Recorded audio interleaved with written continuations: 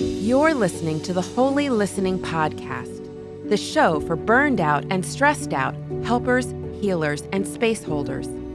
Together, we take a sacred pause to reconnect body, mind, and spirit and build a community committed to cultivating lives of meaning and purpose. I'm your host, Megan Malick, a professional listener, light shiner, and spiritual midwife and healer who's in recovery herself from a life of performance, people-pleasing, and burnout. Welcome to episode 1 of the Holy Listening Podcast, where we take a sacred pause for body, mind, and spirit. I'm your host, Megan.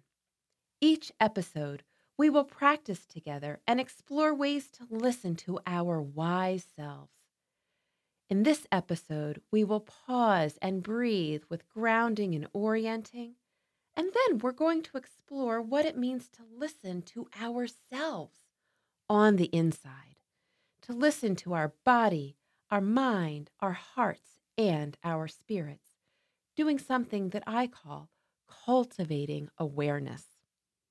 If it is right for you and your body, and you are in a space that is safe enough to slow down and join me, I invite you to pause. Allow your body-mind to observe and notice the sensation of your feet on the floor. Are they on carpet, tile, hard wood, maybe even dirt or sand? How does that feel? Hot, cold, rough, smooth, or bumpy? If you're sitting, notice the sensation of your chair or sofa, or perhaps the ground. Take a moment and really allow your body to feel the support of Mother Earth and gravity. You do not need to do any work in this moment. Gravity and Mother Earth are holding you. They are always here for you. You are held.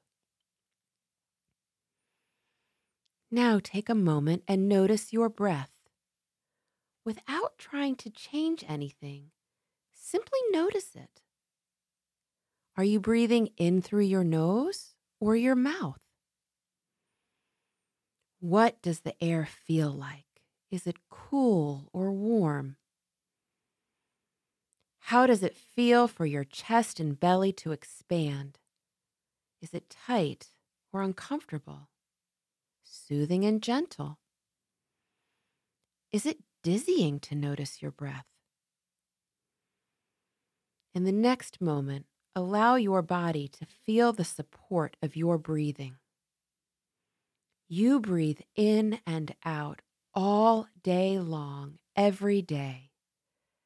This is a resource for you, your breath. Just like the ground and gravity, your breath is always available to you. Now that we've allowed our body-minds to ground together in this present moment, we are going to take a moment together to orient visually. Take about 30 seconds to turn your head to the right and then to the left. Notice your visual landscape. If it's right, turn your head all the way around like an owl so that you can see behind you. Notice what you see and hear and smell. Grounding and orienting is a ritual and practice. It's like a centering practice in mindfulness or contemplative prayer practice, meditation, or yoga. The specific term grounding and orienting comes from somatic experiencing as developed by Peter Levine. However, the reality is slowing down and noticing our body and our breath and where we are, grounding and orienting, this is ancient wisdom, and it is available to you anytime, any place throughout the day. As we've just grounded and oriented, I invite you to notice your inner world right now. We are cultivating awareness together. Awareness is a process of becoming conscious of our thoughts, our feelings, our wants, and our needs. Deidre Fay often comments that healing is a process of coming in and down. I don't know about you, but our world is so busy and it offers so much stimulation. I can easily begin to focus outside of myself, losing my attention for what's happening inside of me. Grounding and orienting is a wonderful way to return to ourselves and our bodies, to our breath, to our being, to be present. And yet, when we do that, that might not be all that we need. We need to become aware. Awareness is like a temperature check. It's noticing what's happening inside of me. What am I thinking about? How am I feeling right now? What are my body sensations? And rather than judging those or shushing those, or even trying to get them to grow, simply observing them and listening to them is the first step. You start to pull them apart little by little. It's sort of like those Christmas tree hooks. If you ever pull them out in December, for those of you that celebrate that holiday, you might find that those hooks all clump together in one big lump. It's hard to separate them. That can be true with awareness. I know when I work with people, sometimes I ask them to start to do this, and they look at me like a deer in headlights. How do I tell a thought from a feeling, from a sensation? If that's where you are, that's okay. We start right where you are with the first step, and we just notice that. There's a lot going on in there, and we try to find names for it. Or perhaps you turn inside and you don't like what you found. For example, this morning I spilled coffee all down the front of myself. If you know me, you know that's not a rare thing.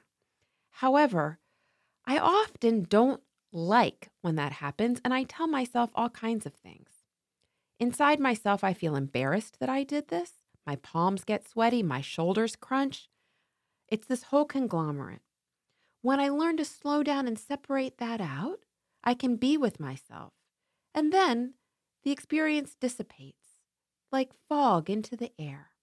However, if I hold on to it, sometimes I inadvertently end up being mean to myself or others. Anyway, I'm simply inviting you to notice what's happening inside. What are you thinking? What are your emotions? And what's the body sensation? And then I'm inviting you to hold curiosity rather than judgment. This is not about performance. This is not an expectation. This is all practice. If you're a busy person in the world today, there's a chance that even doing this may feel like a tall ask. So what I'm inviting you to do over the next week is simply to pause and notice what's happening inside. See if you can separate a thought, a feeling, and a body sensation. Try this at the beginning of the day for 5 minutes, or try it at the end. If that's too much, see if you can just tack it on to a meal, breakfast, lunch, and dinner. Spend only a minute on it, and then let it go, like that fog that I talked about earlier. You get the idea. Intentionally building small breath of time in for yourself to begin becoming aware, to begin listening to the wise you that lives inside your skin.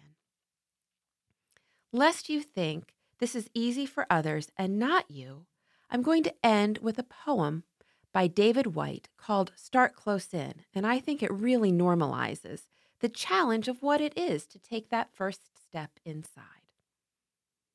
Start close in. Don't take the second step or the third. Start with the first thing close in, the step you don't want to take. Start with the ground you know, the pale ground beneath your feet, your own way to begin the conversation. Start with your own question. Give up on other people's questions. Don't let them smother something simple. To hear another's voice, follow your own voice.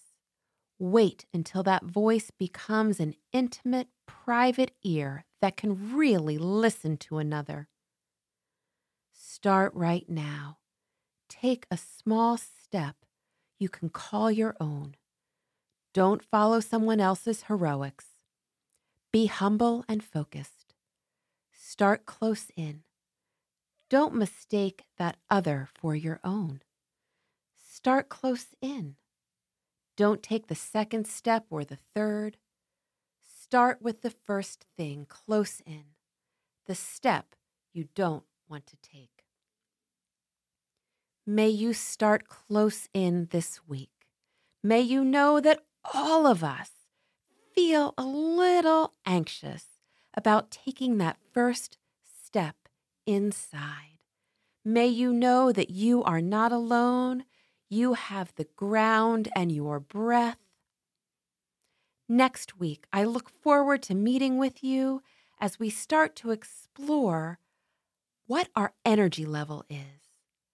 Blessings, peace, and namaste.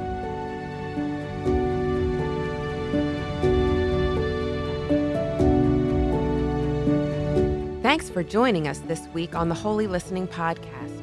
If you've enjoyed this episode, I invite you to go to the show notes and learn a little bit more, or to subscribe to the show wherever you listen to your podcasts. If you're interested in reading more about me, the work I do, or in gaining some free resources to take your sacred pause a little longer, you can find me through my website or my contact page. Quick disclaimer: Holy Listening is a podcast for educational and entertainment purposes only. It is not therapy. If you find yourself needing support, please reach out to a mental health professional in your community.